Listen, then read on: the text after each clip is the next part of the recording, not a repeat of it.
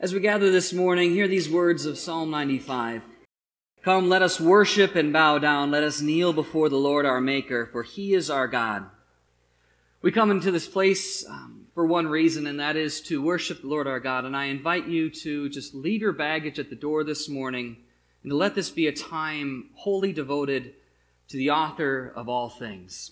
I'd invite you to stand and join me in our opening responsive reading. You'll find it printed in your worship folder. It'll also be on the slides this morning. Please stand if you're able. God invites us to wake from our slumbers. There is much to be done to God today. God encourages us to proclaim God's goodness and love. There are so many people who are lost and hurt, who need the good news of God. God inspires us to be bold in our proclamations, unafraid and confident. Lord God, be with us as we step boldly out to share your good news. Amen. Now, if you would join me in our community prayer. God of wind and fire, embolden us this day to receive your power. Help us to proclaim the wondrous things that you have done and continue to do in our lives. Give us strength and courage to share the good news of your love and your presence. We ask this in Jesus' name. Amen. Well, last week we started our current teaching series titled Acts to the Ends of the Earth, and I asked you, we truly believe Jesus' words that anything is possible if a person believes. That's where we started. Do we truly believe anything is possible if we believe? And I asked if we had the kind of faith that embodies Paul's words that say we can do anything or we can do everything through Christ who gives us strength. Do we believe that we can actually do anything through Christ who gives us strength? I invited you on what some may call an impossible mission, and it is impossible, as I said, because if God is not in it, we'll never achieve it. Because God has to be in a thing for it to happen. But that vision, that mission is to grow this campus to 202 years. And that's what I placed before you last week. Because we're not island dwellers. As we looked at the story of Moana from Disney Moana, we're not inwardly focused. We are people more like the character Moana who are willing to risk everything for the sake of the mission. Today we're going to continue the journey in the New Testament book of Acts, and we're going to examine the foundational text for this series. And it's going to lay the foundation for everywhere we're going to go from this point forward. And we're going to look at what Jesus meant when he said, "But you will receive power when the Holy Spirit comes upon you, and you will be my witnesses, telling people about me everywhere, in Jerusalem, throughout Judea, in Samaria, and to the ends of the earth." So Hiana is going to lead us in a time of special music, and as she does, I invite you to reflect upon this question. What do you believe possible if God is in it? Ask yourself, what do I believe possible if God is in it? In the Disney movie Moana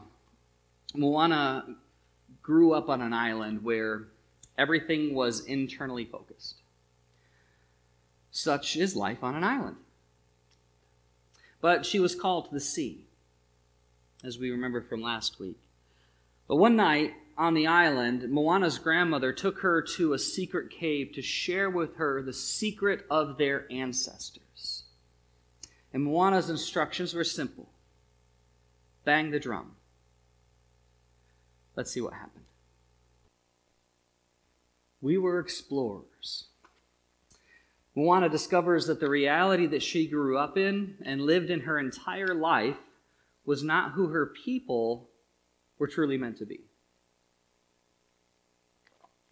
Now, you'd think that this discovery would lead to Moana and her people reclaiming that passion, reclaiming that vision and that way of life. But no, instead of being a motivator to Moana's father, her new energy and vigor causes more distress than anything else. For some reason, messing with the status quo upsets the village elders. Surprise, surprise. Proving that change is not easy, even if change is reclaiming who Moana's people were meant to be. Moana's people were explorers. Moving from island to island across the sea, they would move to an island, establish a colony, and then send out the next group, the next generation, to expand into the world, passing the mantle on.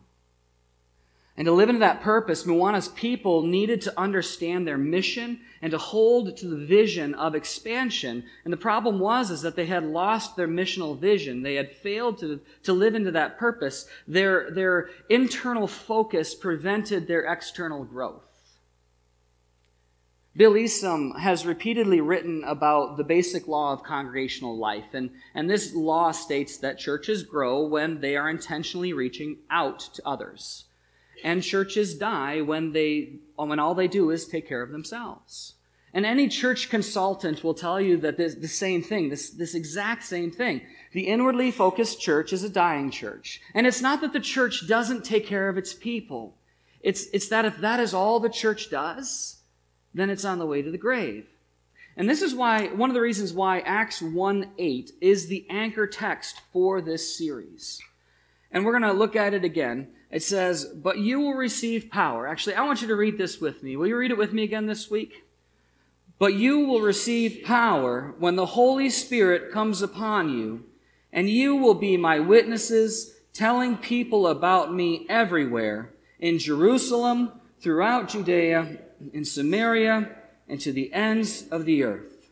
See, this single verse tells us that life does not revolve around us, nor our church. Our lives as followers of Jesus Christ center on how we treat the stranger and the people that God brings into our lives. When a church is more concerned about people than it is about preservation, it moves from merely surviving to thriving. We're in the people business. The life, relationship, Jesus connection business. Connecting people with the love and life of Jesus Christ. That's why we're here. That's why we exist. That's our mission as a church. And this text lays a clear foundation for the source of all authentic power in Christianity. Jesus' last commandment to his disciples were the words about God's power coming to this world in the form of the Holy Spirit. Now, I want to define the Holy Spirit for just a moment because a lot of times we have the same words, but we use different definitions for those words. So just so that we're all on the same page, the Holy Spirit is the presence of God in our world today. It is the experience of God. The experience of God in our daily life that comforts us, that sustains us, that empowers us, that gives us and guides us to the truth of all life. He is the active, working power of God in our world today. We are saved by grace through faith, through the sacrificial work of Jesus Christ on the cross. Yes, we understand that. But it's the sustaining presence of the Holy Spirit that we interact with in our daily lives. There's an update for the computer if anybody's interested. The most important part about this verse for me is that it removes any doubt about the church's role and the expectation of us as those who call ourselves followers of Jesus Christ. It says, "But you will receive power when the Holy Spirit comes upon you, and you will be my witnesses." Jesus doesn't say, you can be my witnesses. He didn't say you can choose to be my witnesses if you really want to or when you feel like it. Jesus gives like a directive. He says, you will be my witnesses, starting in Jerusalem and expanding and ending at the ends of the earth. You see, God has called each of us to be his witnesses in the world in everything that we do. Not just on Sunday morning from 9:30 to 10:30. Sometimes 10:40, depending on how long I preach. But in everything that we do, we're to witness to God in his kingdom. So I want to break down Jesus' words for just a moment so we can get a better handle on what Jesus is saying. Because first, Jesus says we're supposed to be a witness in Jerusalem. So in Jesus' time, Jerusalem was the center of Jewish life. In the time of the early church, it was the center of Jewish life. It was the symbol of the Jewish religion and the faith. just like our campus to us is often the symbol of our faith. It isn't our faith. It's a symbol of our faith. It's something that points to our faith. The circle that we must witness to first is the local church context, the St. John's campus. That's where we start. And this may sound counterintuitive to the basic law of congregational life that I shared with you a moment ago, but let me assure you that it's not, and I'll explain why. While it's true that a strictly inwardly focused church will decline and die, it is equally true that an unhealthy church that focuses exclusively on outreach will also decline and die. We cannot reach out to the next circle without having a strong foundation to stand on. We must be a healthy and robust community of faith in order to reach out to others. What we have here is what we take outside of these walls into the world. And if we're sick on the inside, we take unhealthy ministry into the world around us. But if we're healthy and we're vital and we're vibrant, we take healthy and active and vibrant ministries into the world, and then we can see the Holy Spirit work to transform the world around us. Witnessing to the ends of the earth. Understand, witnessing to the ends of the earth does not negate our responsibility to the body of Christ.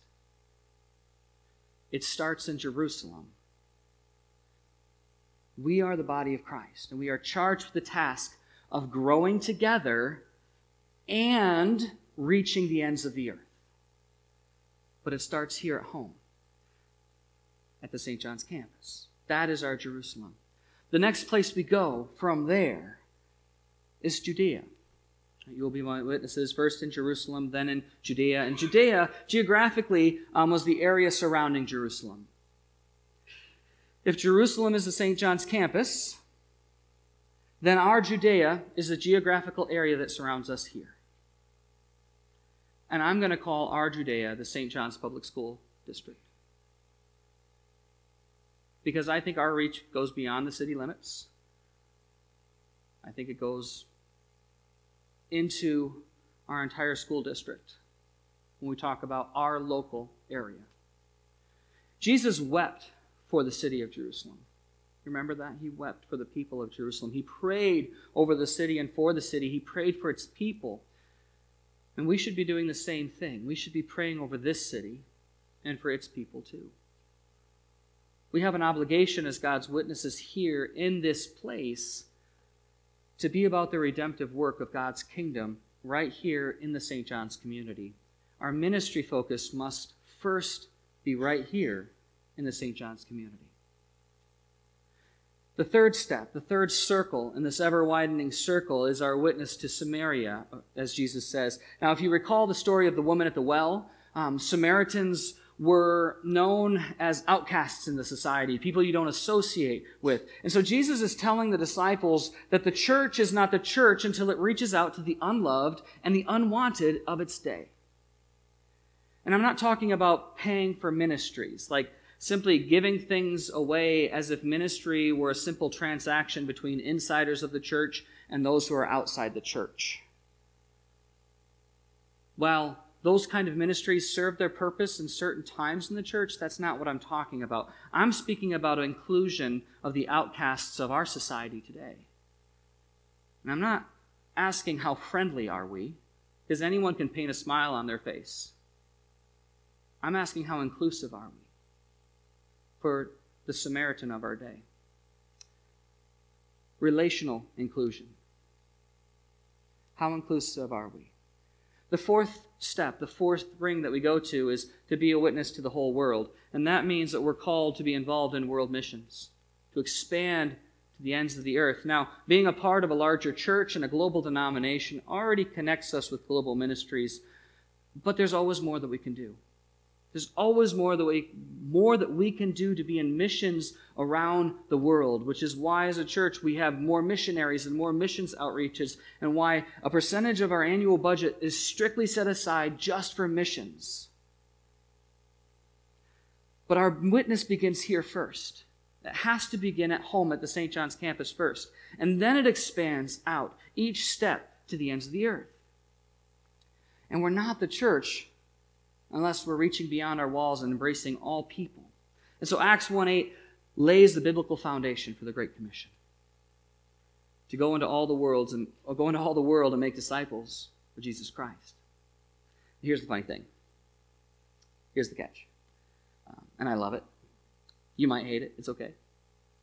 At the end of Acts, has anyone read Acts all the way through? At the end of Acts, the disciples didn't do their job. They didn't do it. They didn't get to the ends of the earth, did they? They didn't accomplish the mission that Jesus set before them. And so the disciples had to pass, and the apostles had to pass the mantle to the next generation. And the next group of followers took on that mantle, and the next group did as well. The job passed to the next group, and now it passes on to us. And this church community has been carrying that mantle for over 150 years. I'm not saying that it hasn't. I'm saying that we need to reclaim the mantle that we already have. The story of Acts continues to be our story here in St. John's. It's not a new story. We've been doing it here for a long time.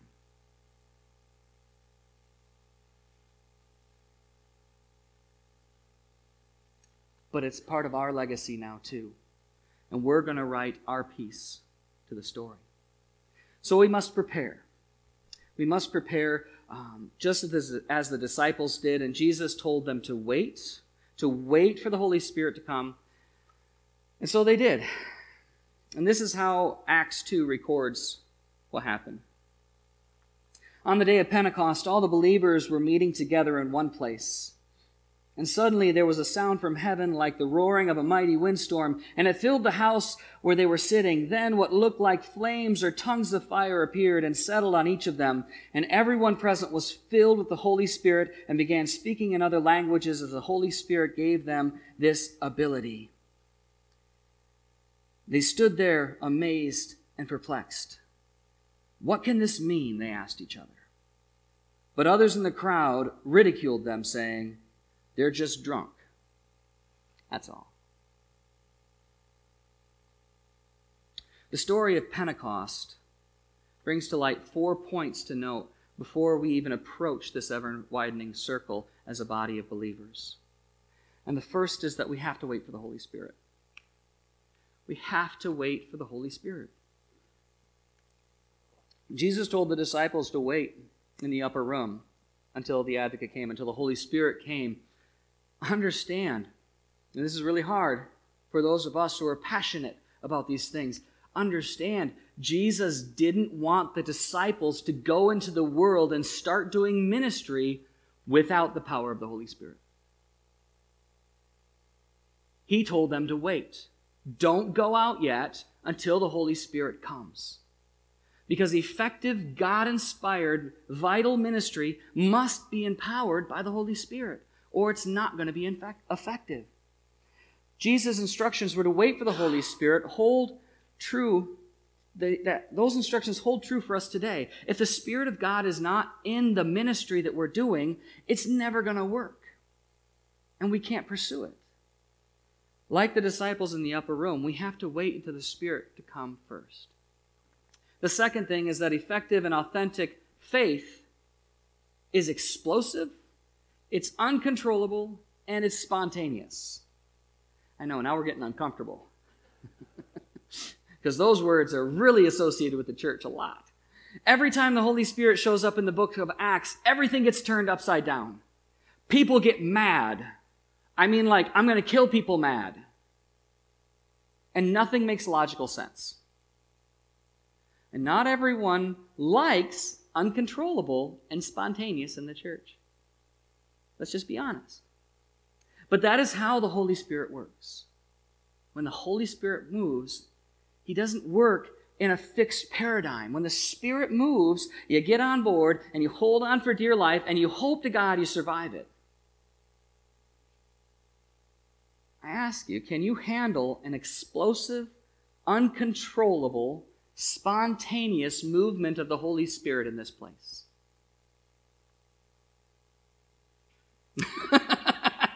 I like your honesty. It is scary.